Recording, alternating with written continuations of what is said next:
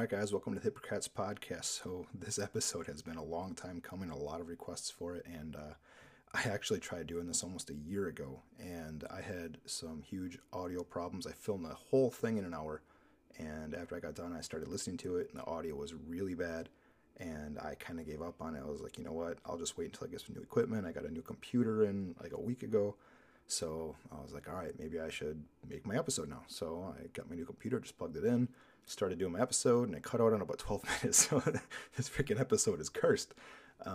So those of you who are listening to this, you want to hear my story. You want to know how I got on the sex offender registry, and I'm going to try and give you every detail that I can.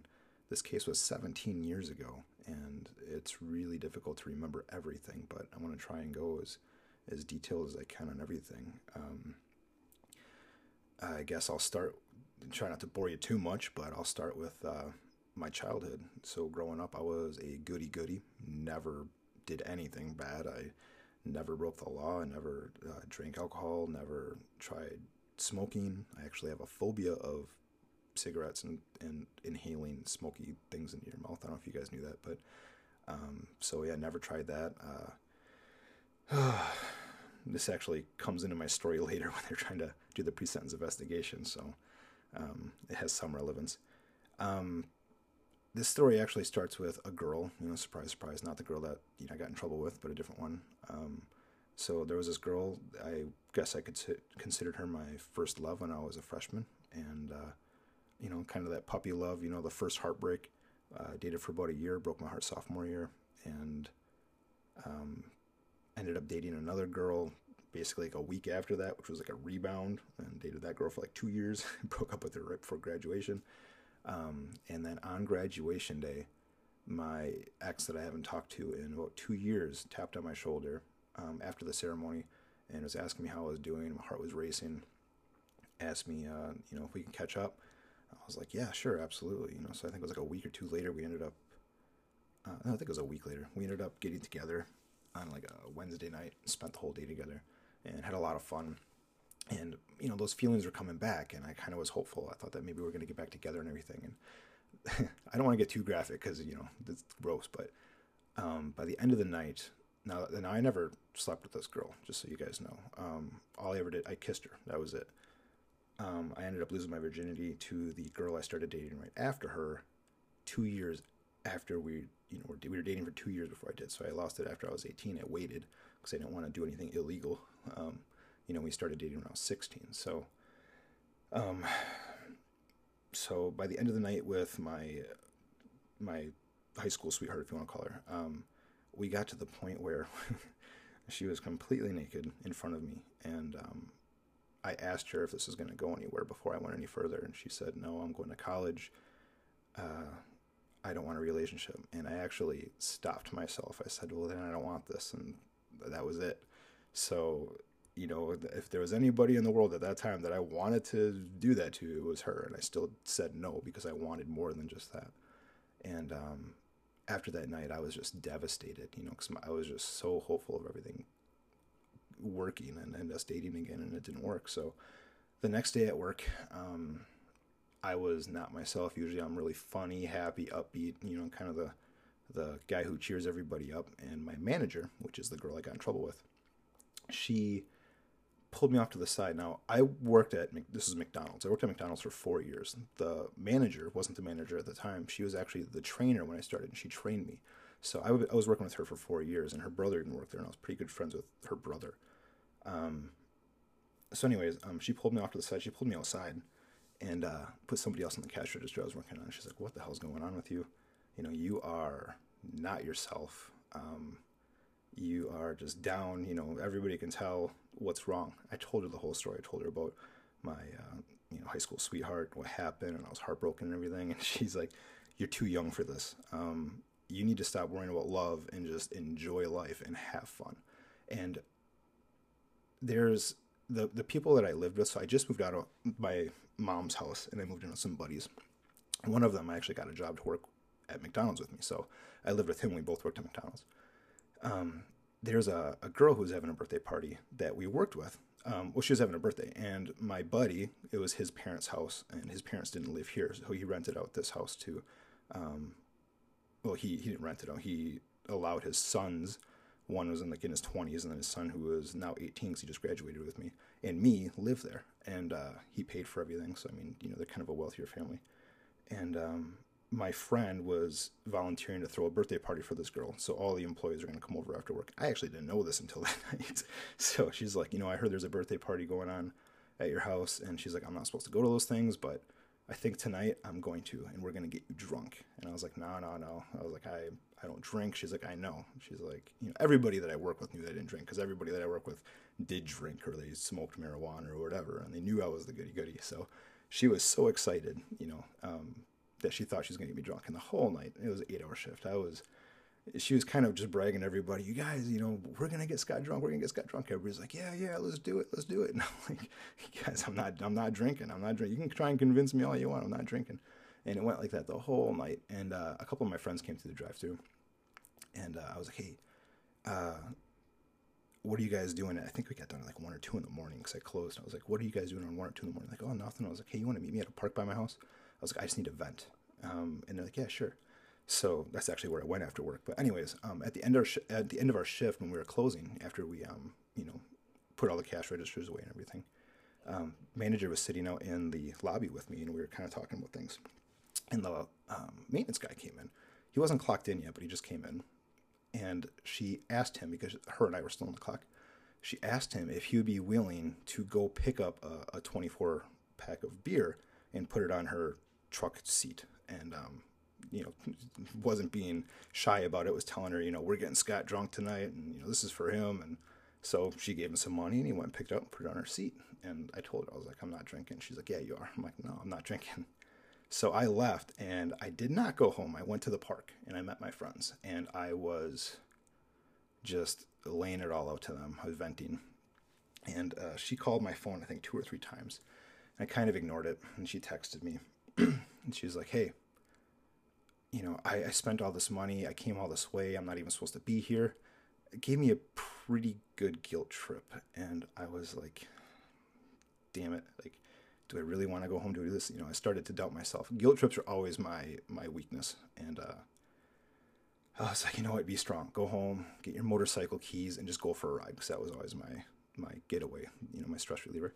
So I went in my home, walked up to my room, and my room didn't have a door, because they were just building this room, and the room across from me is where my manager and like a bunch of the other guys were all hanging out and drinking, and they caught me, and he's like, hey, and ran up to me and grabbed me and pulled me in the room and put a beer in my hand, and excuse me, and I never tasted alcohol before until that moment. You're like, oh, crack it open, and at this point I just kind of let go. I was like, you know what, fuck it. So cracked it open, took a sip. It was the nastiest damn thing I've ever tasted in my entire life.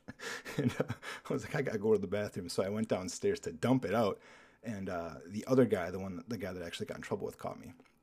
And he's like, hey, are you dumping that out? And I was like, yeah. And he goes, I tell you what, hand me that, and I won't tell anybody. I was like, okay, thanks.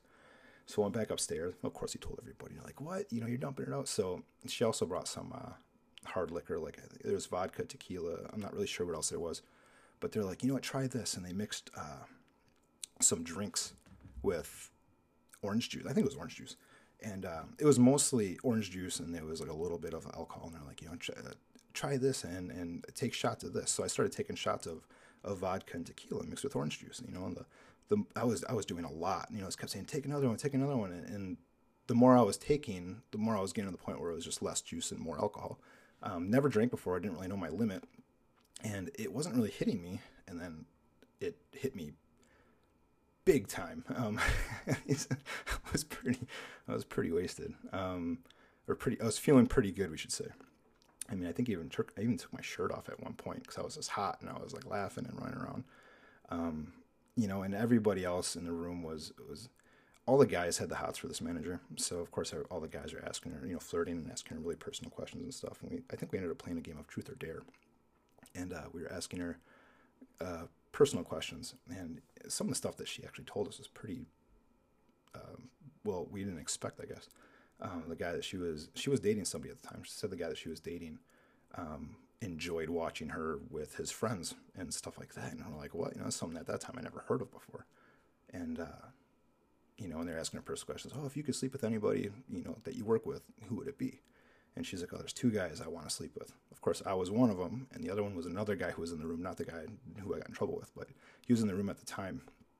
He's actually a black guy, and cool guy. His name, well, I'm not going to say his name. But, he was also very, very high at the time, so he was not with the party. He just, I think he left to go to another party. But anyways, so everybody's giving both of us some crap about it and everything. Like, oh, you guys, you lucky bastards, blah, blah, blah. And we thought it was pretty funny.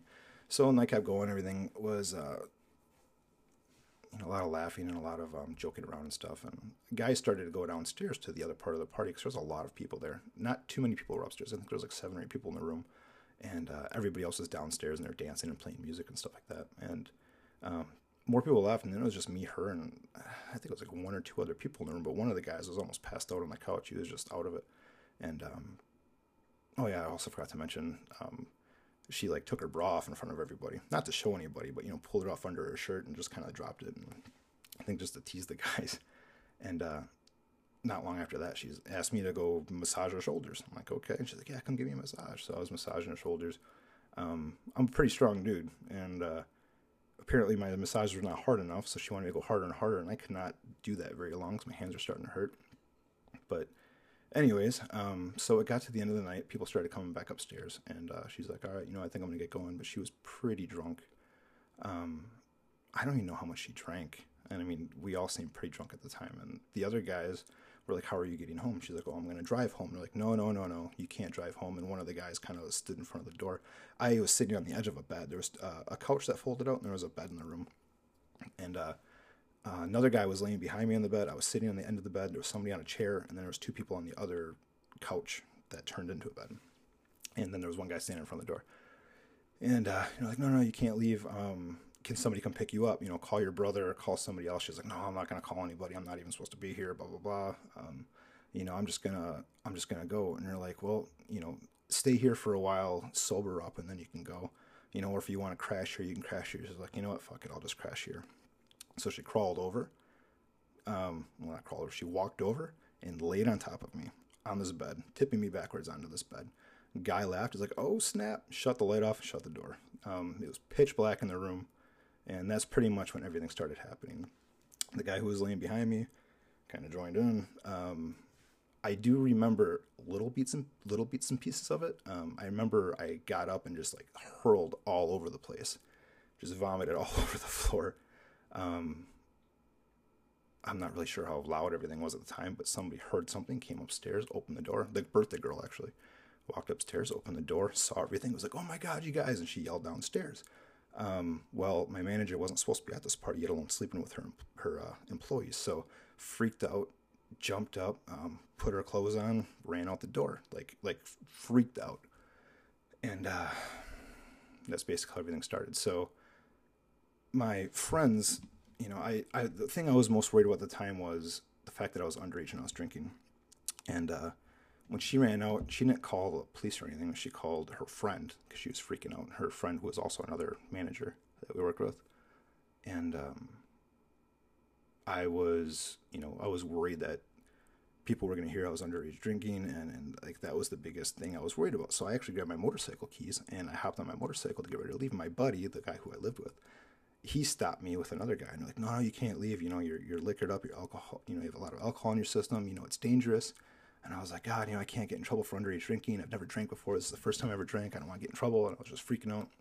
And they're like, no, dude, you're not going to get in trouble. You're not going to get in trouble. Nobody's going to tattle on you. We all work together. We do this all the time. We're not going to rat you out. And I was like, oh, man, he kind of consoled me and made me calm down. So I just went upstairs and I laid in bed and I went to sleep. Well, I woke up because a police officer woke me up. And I was like, fuck. They found out I was underage drinking. I am in a lot of trouble. Didn't tell me what was going on. Just asked me to get up and get ready, go around to the police car. There was around 8 police cars, I think, at that time. Maybe there was more. So in my mind, I'm thinking everybody's getting in trouble because almost everybody at this party is underage. And I was like, this is not good. Police officer was asking me questions. I was telling him, I was trying to beat around the bush that I was drinking because he didn't ask me directly about drinking or anything. He was just kind of asking me about the night. Well, he was being super nice. And they're like, all right, well, you know, we got to take you to the police station, ask you some questions. I'm like, okay. Took me to the police station, and I don't know how much longer this was, but I know that I was feeling just super sick. Like my throat, I had a weird taste in my mouth. I couldn't handle it. I think I threw up in the interrogation room. They offered me a soda. I was like, yes, please, because I just needed to get the taste out of my mouth. And he was asking me questions. Got more into detail about why he was asking me the questions, and you know, I was more alarmed. Like, what? You know, I was like, I didn't do anything I wasn't supposed to do other than drink underage. And you know, I even told him, I was like, well, the alcohol came from this woman, and that didn't matter at all.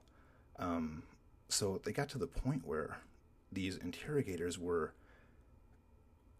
they were really nice in the beginning, but they started to get to the point where, like, hey, you know, we've talked to everybody. I should have been smarter about this. I was 18 years old, never been in trouble in my life. I never broke any laws. I've never been interrogated before for doing something wrong. Every time I was ever under the gun with a police officer, it was because I did something good, and I was letting the police officer know what happened because I broke up a fight or I saw in a car accident or whatever. So I was just, nervous. You know, I didn't know what to expect, and you know, they kept telling me, you know, you're in trouble. You know, this is what everybody's saying that you did, and you know, everybody's saying this, and your story's different than everybody else's, and if your stories don't line up, you're going to get in way more trouble, and you're looking at like 40 to 60 years in prison. And I'm like, what? Like, you know, because I'm like, what? I didn't do this. And he's like, you know, if I were you, I would just say, you know, what happened, and make sure that it matches up everybody's story. And they were kind of giving me bits and pieces of what other people were saying.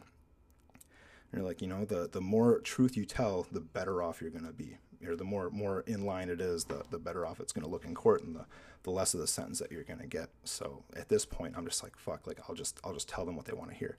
I mean, I went overly detailed to make myself look bad. I was even telling them, I think, in the one point where I was physically taking the other guy and like forcing them by my hands, you know, like just to make, because that's kind of the vibe they were giving me, like I was at fault for everything. So at the end of it, instead of getting a lawyer, he read me the thing. Didn't sound anything like what I would say. You know, the way he worded everything, it was very, I don't know, awkward. But that was it, and I was like, yeah, it sounds pretty close to what I just said, and I signed it, not thinking anything of it. Didn't realize, it actually felt better, you know, now that I thought that I was telling them what they wanted to hear. So they took me into this I think it was a hospital. It was a hospital, or it was something in the, I'm trying to think. Anyways, I did get a DNA test. So I went and got the DNA test, threw up again while I was there. After that, they took me to the jail. Never been to jail before. That was an experience. Cold and wet and just not comfortable at all. So I didn't know what to expect. In jail, when I was there, you sit in this cell, and it's a concrete block, and they have a little pad on top of it. First, before you get in there, the guy asked, you have to go into this room and you have to strip down, and they give you this like overall type of thing. So you get a white t-shirt, some really uncomfortable non-stretchy underwear, and this little overall thing to go on top of it, and then they give you some long tube socks and some sandals. And he's like, what size sandals do you wear? And I was like, I don't know, like 10, 11. Well, he gave me one size 10 and one size 11. So however many days I was in there, which I couldn't keep track of, it was 2 different size shoes. So that was fun. Got up to the cell, and I don't know how many days it was. It felt like freaking forever. It felt like a week before they did this bail hearing, which I never even knew what that was. Brought me down to a room in front of a camera, and the judge said something about $5,000, and I didn't know what the hell that meant. I didn't even know what bail was at the time. You know, I was 18, pretty ignorant. And I got upstairs, and the other guys in the other cells were like, how much was it? And I was like, what is what? And they're like, your bail. And I was like, all he said was $5,000. And everybody's like, oh my God, that's crazy. Like, none of us have anything close to that. And I'm like, what does that mean? What is bail? And they told me, and my heart sank, because I'm like, I don't know anybody who has $5,000 to get me out of here. I'm going to be stuck in here for God knows how long. And people are like, man, you know, people better love you. And I'm like, I don't know anybody with that kind of money. And it was an hour later, they announced my name and said, your bail has been posted. I'm like, what? Like, who the hell? My family, which I don't really talk too much, gathered all the money they could, and they posted my bail, $5,000, and they came and picked me up. And I was pretty emotional, because, I mean, that was huge. Went home, told my family everything that happened. Because I mean, all they hear is what they heard on the news. They're like, we know it's not true, and I told them exactly what happened, and that was the long road to the beginning of a nightmare. Um, so the next step after I got out was to get me a lawyer, and it was really difficult to find a good lawyer because they're expensive and I had no money. But we did find one, a pretty well known one, and he had a retainer fee of like $2,500. And I had a friend who had some parents who had some money, and I talked to them to see, I tried to see if they would be able to lend me some money, and they made a deal with me, and I signed a little thing for him and got this lawyer. Sat down with the lawyer, told him the situation, and he told me straight out there's not much he's going to be able to do for me. Um, the fact that I signed a statement saying that I committed the crime was my noose, and I wasn't going to be able to work my way out of that. He said, no matter what, I'm going to get a punishment. He just doesn't know how severe it's going to be, and his job is just to get the best punishment for me that he possibly can, the least, the lowest punishment they can possibly get for me. So, I worked with him on everything that I could possibly do. And in the meantime, until he tried to drag my court cases out as long as possible. I guess that was just one of his strategies. I think it was like he pushed it out 6 months, and then I think he pushed it out like another 6 months after that before the actual end result for the prosecution. But so it had to have been almost a year of freaking out about what my punishment was going to be and not knowing what was going to go on. And I met a girl, and I was pretty vulnerable because of my situation, and not many people, want to date a guy who's possibly going to go to prison or jail. I met a girl before all this happened, and I ended up dating her and accidentally got her pregnant after a few months of dating. And at this point I was like, well, I'm gonna probably marry this girl anyways and have a family, so it didn't really matter at that time. But it still was more heartbreaking because now I'm about to have a baby and I don't know what's going to happen to me, and that was super, super scary for me. That just kind of added on to the pressure. And they do this thing called a pre-sentence investigation where you go in and they feel you out. They try to see how you are as a person. They ask about your family history, how your parents are. They look at your record and kind of see if you've been in trouble before to kind of evaluate and see if you are a bad or good person, if you are likely to commit this type of crime or not. And it was a court-ordered one. I could do my own if I wanted to, but the court-ordered one was free. So I did that one because it was free. And it was at the probation office. So I go into this room, and this guy is a dick. I mean, I know he deals with criminals all the time, and he just has that mentality like everybody's a criminal. So I sit down at this desk, and he's asking me all these questions, asking me about my family history, my parents, if they ever gotten in trouble. And he has this book. This book was thick. And he throws up on the table, and he's like, this book has every time that you've ever been in any police report or any situation ever on our records. And I'm looking at this thing, and I'm like, what the hell? Like, how the hell is my name in this thick of a book? Well, he starts whipping it open, and he starts asking me about certain dates and certain times, and kind of giving me hints about what it was about for each situation. And as I'm remembering what was going on in this book, every situation was a good deed. I broke up a fight and that the police were called, and I gave my testimony, my story about what happened because this fight broke out, or I saw a car accident and I was a witness to it. It was all good things. Or I was in a car accident with my mom or something like that, and they got my name on the police report. So the more stories he's coming up with, none of them are bad, and everyone that's good is making him more and more angry, which is kind of messed up if you think about it, because if anything, it should be a good thing. But I think they just want you to be guilty. And so at the end of this, I'm feeling really good because there's nothing that they have on me as far as my history goes. I'm quite the opposite of what they expected. So when we went to, when I talked to my lawyer again after the pre-sentence investigation was done, he said that I was an evil person likely to commit the crime that they claimed I committed, whether I was drunk or sober. And I was like, what? And I told my lawyer, I was like, this is exactly what he was asking me. I told him exactly what, all these cases were, and there was nothing they had against me. And he's like, I would advise that you get your own pre-sentence investigation. So we started looking into it, and it was like $800. So I found a guy, I'm sorry, it was like $600. So I found a guy Did the pre-sentence investigation with him. Super nice guy. He pretty much told me, you would not be surprised how many guys have been in the situation. Like college guys get drunk with women and they claim, I didn't want it. And, it was consensual for both of them. But at the end of the day, like the guy gets the short end of the stick. And he's like, I come across a lot of people like that. And he's like, this case is no different. So he makes the pre-sentence investigation and sends it out. And that's the one we used. So, well, I still had a couple months left before my final date to go in for the judgment. And one night, my friend, actually the friend of the girl who I was dating that I got pregnant, she called me bawling. And I was like, what's wrong? What's wrong? And she's like, can you please just meet me at my work? I really need to talk to you. I was like, okay, what's going on? She's like, just meet me out here. So I drove my motorcycle out to meet her. And I was like, hey, what's going on? She worked at, which is actually right next door to the McDonald's that I worked at, is an IHOP. And the girl that I got in trouble with, her sister was the manager at this IHOP. And my friend didn't know the situation. I mean, she knew what happened, but she didn't know the girl. She didn't know that she was sisters with the woman that she worked with.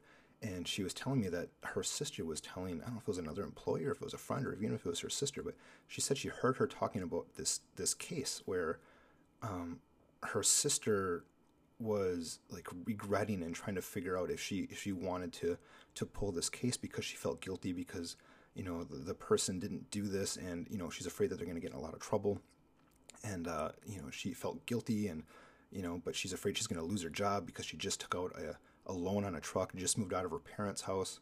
And if she lost her job because she was at this party that she wasn't supposed to be at, and on top of that, supplying alcohol to a bunch of minors, she can get in a lot of trouble and she's going to lose everything. So she said that she realized that the more she heard about this, it sounded like me, and she realized it was. And that's why she just freaked out and she just ran out of the building and started crying and she called me. And I was like, holy shit. I called my lawyer the next day and told him what was going on. And he said, there's nothing we can do with that. Unless there was a recording or anything like that, we can't use that because that's hearsay. So I was like, come on. I'm trying to use everything I possibly can. The people that were at the party, there was a lot of people that were in the room that were willing to testify for me and everything. Whatever we were willing to do, it was just the fact that I already pleaded guilty of this. And then the other guy who I got in trouble with, because of my testimony or my statement that I made, basically sounding like I was the reason for everything happening, they tried to use that against me. So he was just telling I think he was a public defender, so he was just, whoever the courts gave him, and his public defender was telling him, we're going to push everything onto Scott. We're going to make sure that it's going to sound like you wouldn't have done anything if it wasn't for him. And that was their case. So I kind of was being teamed up on by him and the girl's lawyer. So I screwed myself over big time. And it finally came to the jurisdiction, and I didn't know what to expect. I didn't even know what the other guy got. I think his case was after mine. So the girl showed up to his judgment. She didn't show up to mine. Her family did, but she didn't. So they all showed up, and she was happy. But with me, she didn't want to show up. I have no idea why. Maybe she felt more guilty about it. But the judge told me I was getting it was a 5-year prison sentence, but it was a withheld sentence. So it was 1 year in jail, and then it was 5 years of probation after that. So they took me right away to the jail. I didn't expect that. I didn't know what was going to happen. And I ended up going to this jail. And the first thing I tried to do was, everybody's like, hey, can you sign up for Huber, so we can get you back at work and get out of there. I'm like, what the hell is Huber? So I tried to talk to whoever I could at this jail to find out if I could sign up for Huber. Eventually they gave me the paperwork. I signed up for it. It took, I don't know, like a week or so. Finally got out. And that was amazing because I was in there for a while and I hated it. So I got to at least leave every day to go to work. And then after that, they're like, hey, you should see if you sign up to get on the bracelet. And that way you're going to be home all the time. And I would have moved in with my brother into his basement. So So they eventually approved me for that. So I got out and I spent the rest of my year on the bracelet. And that sucked. I mean, I couldn't go anywhere. I couldn't do anything. I made sure I didn't break the law and I didn't go beyond anywhere I was supposed to go at any time. If I did, I had to call them and let them know. I was basically confined into my brother's basement. The bracelet was pretty expensive. It was, I think at that time, which was what, 16, 17 years ago, it was like almost $900 a month. So I'm making $10 an hour, and I had a motorcycle loan, I had a truck loan, right out of high school, and I'm trying to make this work. So I got a bunch of credit cards to try and pay. I was massively in debt, and so when I finally got off the bracelet, it was not fun to try and catch up. But anyways, so pardon me. So when you're on probation, they're very strict about what you can do. If you move anywhere, if you start working anywhere, if you're not working, they make sure that you apply. You can go back into jail if you don't put in the amount of applications that they want you to, and which really sucks because I mean, if you are on the sex offender registry, it's almost impossible to get a job. Very, very difficult. Thankfully, I was able to get a job right away with my brother as kind of like the low man on the totem pole to what I do right now. So I lucked out big time. And if you're dating anybody, the probation officer has to meet them and make sure that they approve their standards. If you have any social media, they have to be able to. You have to tell them all of your social media apps and everything. And this is you have to do this while you're on the registry in general. So you have to, every year on your birthday, they mail you a sheet for your registry. You give them any new information. Anytime you change something, if you get a new vehicle or you sell a vehicle or you move or you go to a certain school or a different school, you have to let them know.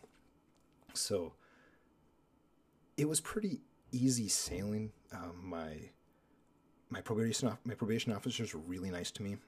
I think they realized that they weren't going to have any problems with me, that I was a goody goody, and that I shouldn't have been there in the first place.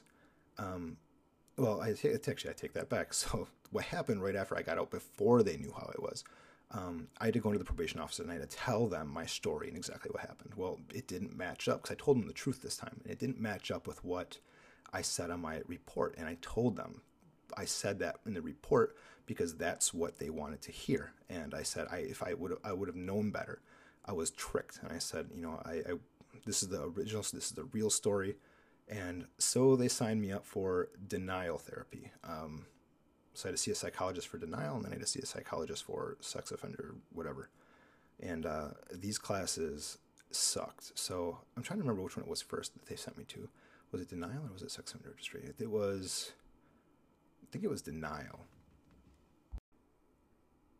No, I was mistaken. It was a sex offender class. So I go into this room, and there is probably 14 other people in this room, and there's this big round table, and the guy doing the class is just giving us kind of a spiel about everything, and everybody had to give their own individual testimony. Now, the fucked up part is, this is a sex offender class. I was the only guy in this room that wasn't in there for any kind of child activity. Every single person in this room, and some of these stories these guys told were just freaking sick. Every one of them was a child that was like 12 or under. And I'm sitting here just sick to my stomach hearing these stories. And one of these guys was in like a wheelchair. And he had like 7 or 8 cases against him. And, this class is supposed to like pretty much like tell you why what you did is bad. And I already know that I'm going to be going into denial class, and I'm thinking, well, if I just tell them the story that I had in my report, that I won't, maybe I won't have to go to denial class because I just told them what they wanted to hear. So that's exactly what I did. This is like a chess game that I really sucked at.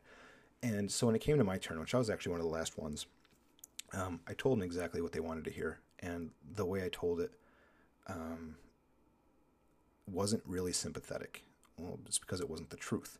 So the guy who was doing the class was just furious. He was super pissed off because the way I told the story was kind of like, I don't care. Kind of like, I don't even want to be in this class.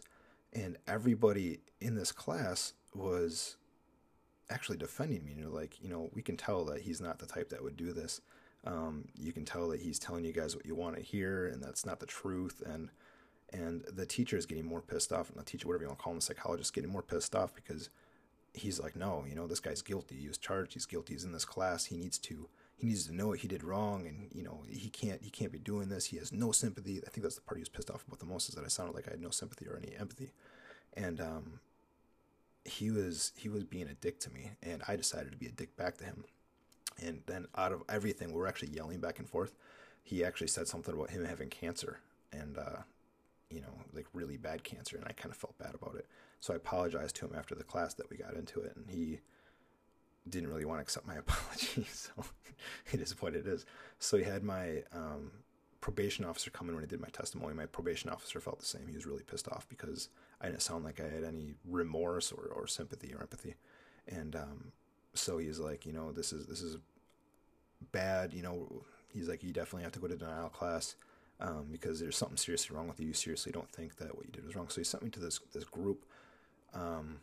It was the class that he signed me up for, the one that he wanted me to go to. And in this room, they had a huge table with a bunch of psychologists, and I had to tell my story again.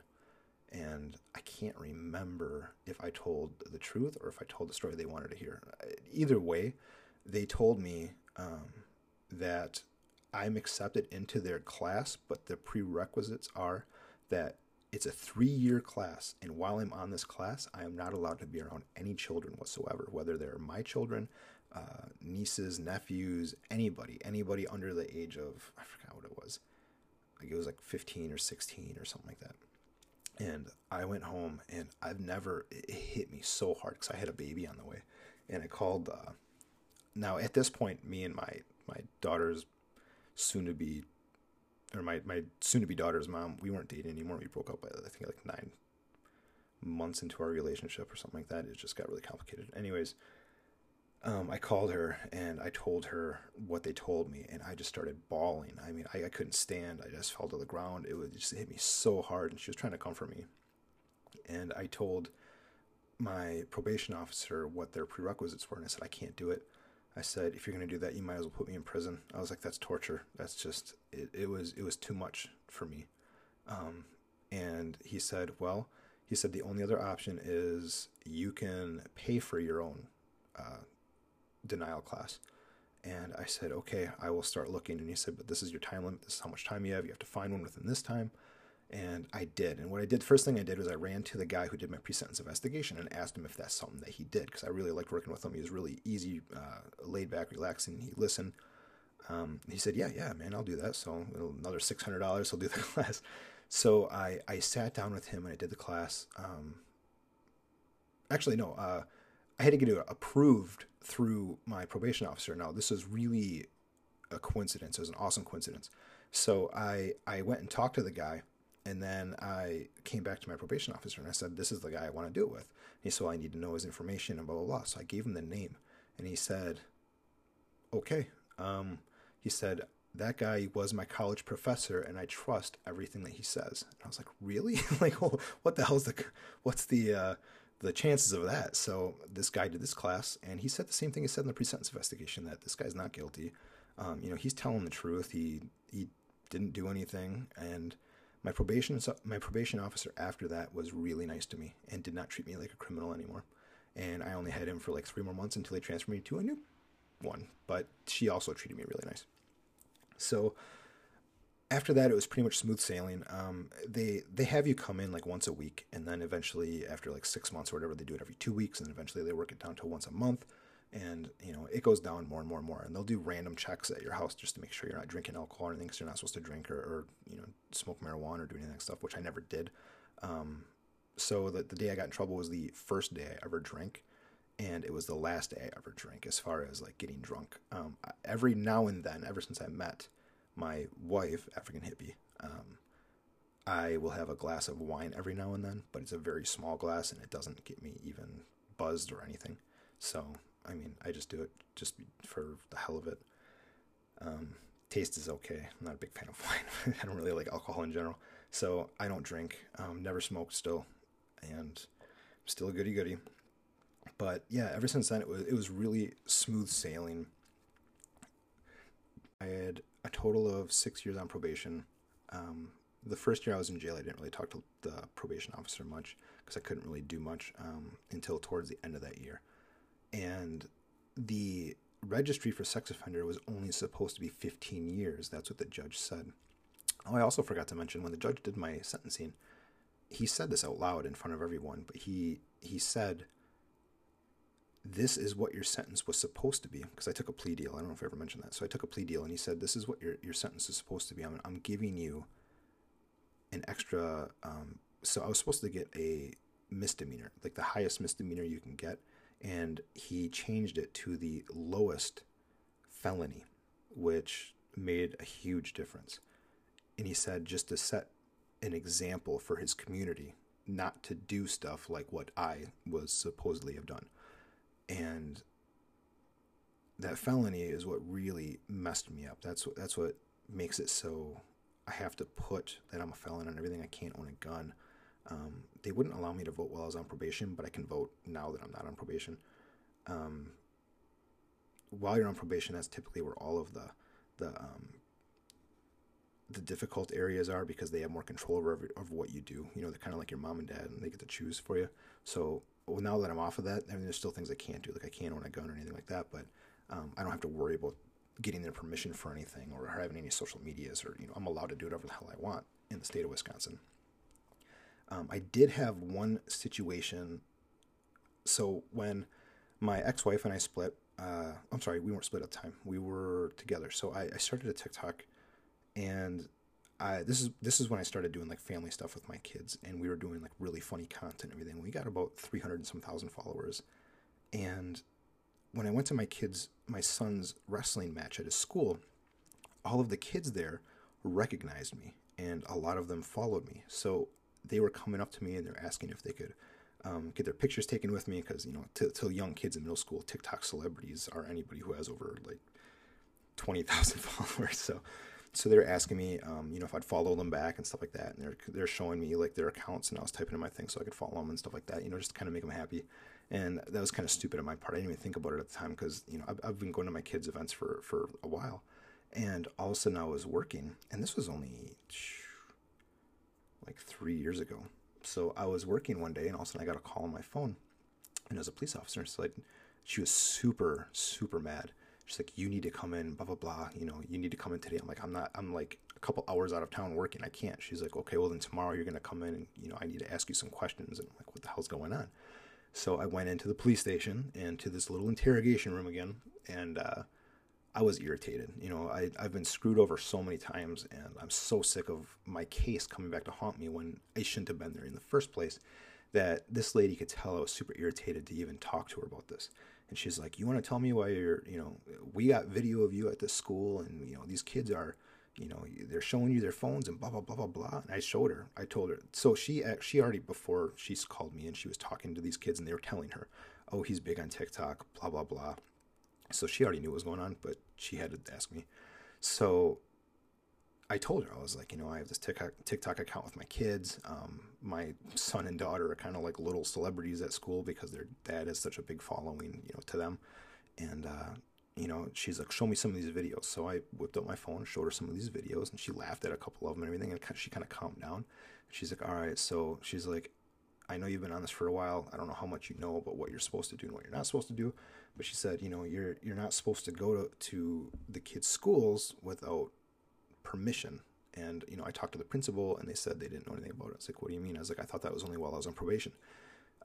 She goes, no, as long as you're on the registry in general, you can't. So she said, I'll talk to the principal. All you need to do is get permission from the principal once. And as long as that person is principal, you know, unless they say otherwise, you can go to the school. And this goes for every school. So if my kid has a wrestling match at another school, I have to call that school's principal, and so on. So, but she said, you know, I'm going to talk to the principal, and I'll get it approved, and you shouldn't have any issues to go to any more events at that school. And I was like, okay. So I almost got in trouble for that. She told me, you know, if you go to any more schools or this happens, you know, without you getting the permission from the principal, you know, you're looking at another felony. And I was like, yeah, I don't want to do that. So I did have one more running. And on TikTok, there's a lot of rumors that I've heard, a lot of people that were saying, oh, you know, you're a pedophile, you were dealing with kids. No, I was 18, she was 21. Oh, I read that he had a 3-year prison sentence. No, I didn't spend any time in prison, you know, or that you spent 3 years in prison. No, I didn't. People are saying, oh, you're not allowed to be anywhere around kids. You can't go to schools, you can't go to parks, you can't go to this. Yes, I am. Um, oh, you can't have a social media. Yes, you can. You have to let the registry know what social medias you all have. Because you can get in trouble if you don't. But yeah, you absolutely are allowed to have social medias. The individual companies can deny you to have accounts with them. It'll say in their sign when you're signing up for certain accounts like TikTok and stuff. It'll say in there you can't if you're on the registry, but a lot of them don't. Like YouTube doesn't and stuff like that. TikTok does, but it's not. It's actually they took it to court. I don't remember which state it was.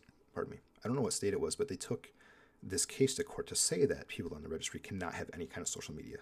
And the Supreme Court actually ruled it down, saying that that's unconstitutional and a violation of freedom of speech. So it is to the free market. So individual companies can or cannot allow it if they don't want to, but it's not up to the government to make that decision. So a lot of people are really misinformed when they're making these statements and videos and stuff towards me. And the funny thing is, a lot of these people that are showing my pictures when I got in trouble, and they were saying, "Oh, this guy's not supposed to be on here," and blah blah blah. Let's sign a petition to get him off of here. Everybody that was showing my picture and it was saying like things like of threatening, oh, we need to call his work and stuff like it says right under the picture, you cannot use any of the information or picture from this website to harass, threaten him, family, or work over the case, or you can be criminally charged. So these morons who were doing this, I wish I would have been able to keep track of them. A lot of the bigger ones, a lot of the bigger accounts had to take their videos down because people made them aware of it and they didn't want any trouble. So, they just talk about this stuff without showing the picture. But it's amazing the ignorance of the people on TikTok when it comes to this stuff. I've been on TikTok for, as far as doing my Hippocrats on there and making making political content, I've been doing it for almost 2 years now. And all of the content I do, I make as far as, anti-racism, anti-sexism, anti-gay stuff, not me anti-gay, but being anti against anybody who has a problem with gay stuff, so I'm pro gay freedom and rights. And I even made a couple of videos that went extremely viral trying to expose accounts on TikTok that had child pornography in their accounts and stuff like that. And I've done a lot of things. I made a lot of videos against rape in certain situations. And people will take the title that you've been given, whether you're innocent or guilty, and they'll use that against you, even against what you're actually doing. Even if you're showing that you're against rape and you're against all this stuff, they're like, I don't care. You have this over your head, so your opinion automatically doesn't matter. And they're just not smart enough to be able to judge people based on their character and what they do, more or less. They just try to do anything they can to hurt you and get your opinion out of the way. And I'm sure anybody who's listening to this podcast knows exactly what I'm talking about, so I really don't have to explain that. But yeah, I only have, actually, okay, so I got to backtrack a little bit. I said that I was on the registry for 15 years. That's what the judge said. It was a 15-year sex offender registry. But what I didn't know is that 15 years starts after the rest of your sentence. So here I thought I was going to be off after 15 years, which it's been 17 years, so I would have been off already. But it's 15 years after my 6-year sentence, so it's 21 years. So I have like 4 more years to go, and then I'll be off the stupid registry. And then I can show my face on TikTok. So if it's even TikTok anymore, who knows? But I will be doing a YouTube soon, and I'm going to be doing my Hippocrat stuff on there. And my videos will be able to be a little bit longer. They don't have to be limited down to the 3-minute mark, and I can get a little more in detail and not have to talk so fast when I'm doing my videos, trying to fit within this 3 minutes. So hopefully you guys can help me gain a little bit more steam on YouTube at least, and I can get my views out there, because I feel like I have a lot to say that I don't hear a lot of people saying, and I give a special perspective or a unique perspective. Being in the situation that I've been in because of what I've gone through is what really opened up my eyes to the Black Lives Matter movement and everything going on. Because I used to be Black Lives Matter supporter.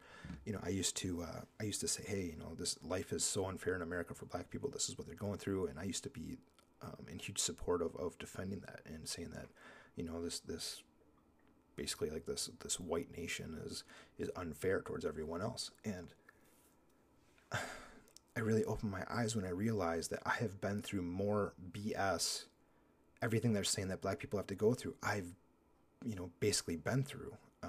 I was judged harsher for a sentence. Openly admitted that they were judging me harsher for a sentence than I would have been. Creating this scenario for me where now I can't find work.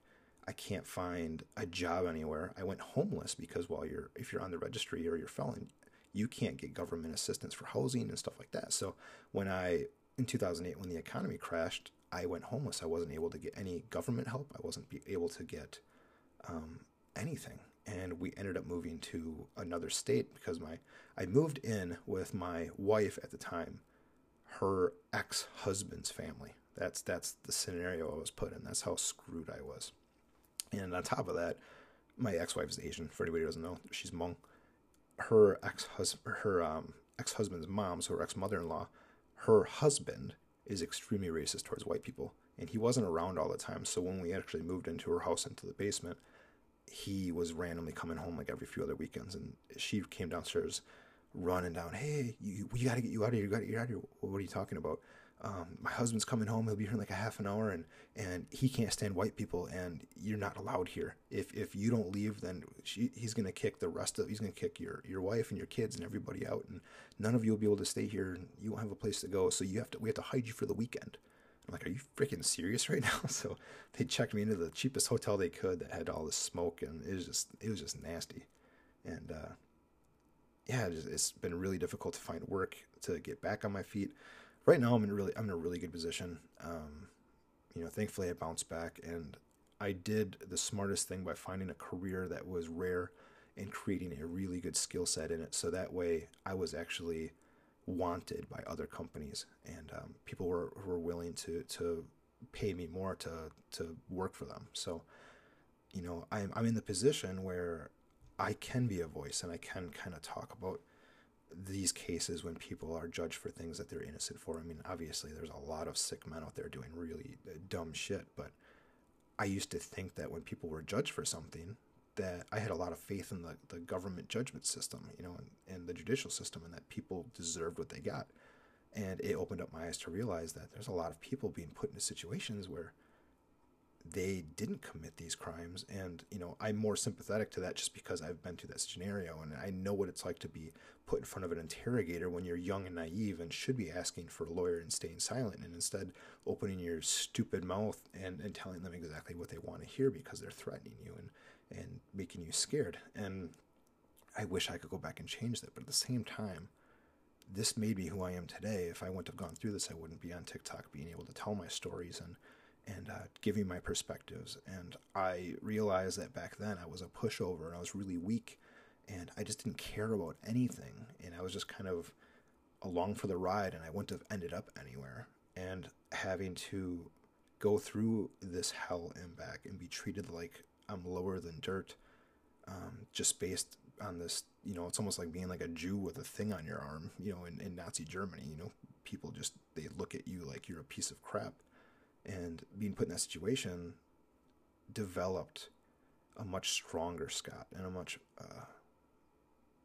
more adaptable and easier understanding and open-minded Scott. And so every negative has a positive to some degree, even if it's really bad. So, if I wouldn't have gone through that, I wouldn't be married to my beautiful wife, who you guys know is ironically one of the first people I interviewed on this podcast. And we ended up getting together because I called her for a second interview to do with another TikToker named This Is Savvy. And that's kind of how everything got started with that. So if it wasn't for this podcast, I never would have met her or TikTok. So, everything is going well. I really don't know if there's anything that I missed. Like I said, this was 17 years ago, and I'm trying to remember everything. Quite honestly, I try to forget it all, if I'm being honest. But, if there's anything, I guess I really don't have a way for you guys to contact me to ask me questions. But maybe if you watch my videos, or you want to comment on my wife's posts on her African hippie profile, feel free to ask any questions, and I'll see if I can answer them. But now you guys know my story. You know what I've gone through, and for the most part, I try to be detailed, but I probably left a lot of it out. And I really appreciate you guys listening in and giving me some support. And when everything went down and the left on TikTok were trying, pardon me, when the left on TikTok were trying so hard to to take my voice away, to say that my opinions don't matter because of the circumstances that I'm put in, I got so much support and so many people came to defend me. And that was one of the most amazing feelings ever, because I've never had that before. I never had it where a whole group of people came to defend me. You know, the only people that were defending me were the people that I've met in my life against the people that I never met in my life. You know, any ex-girlfriend I've ever had would vouch for me and say that I'm not the person that the title that I'm stuck under am. You know, the fact that the girl that I would have wanted to sleep with more than anyone at the time, I didn't. And then the very next night, I ended up sleeping with somebody because I was drunk and stupid and basically gave into her just laying on top of me and giving into whatever, because I just didn't care at that point. You know, there's a huge difference between somebody who actually wants to do something and somebody who doesn't. And, you know, everybody who defended me sees me for who I am, and they all saw that I wasn't that type of person. And that was very heartwarming, and it made me feel amazing. So I appreciate everything that you guys have done to support me and defend me. And I'm going to keep trying to push out this content, and I'm hoping nothing can stop me. I guess we'll see. On to my YouTube adventures. So thank you guys so much for joining this episode, and I hope you leave understanding more, and that there's no questions needed to be answered. If there is, I apologize. Like I said, this is really difficult to try and remember everything and every little detail, but I tried. So you guys have a wonderful night, and on to the next episode. We'll see who I can get on here. Bye-bye.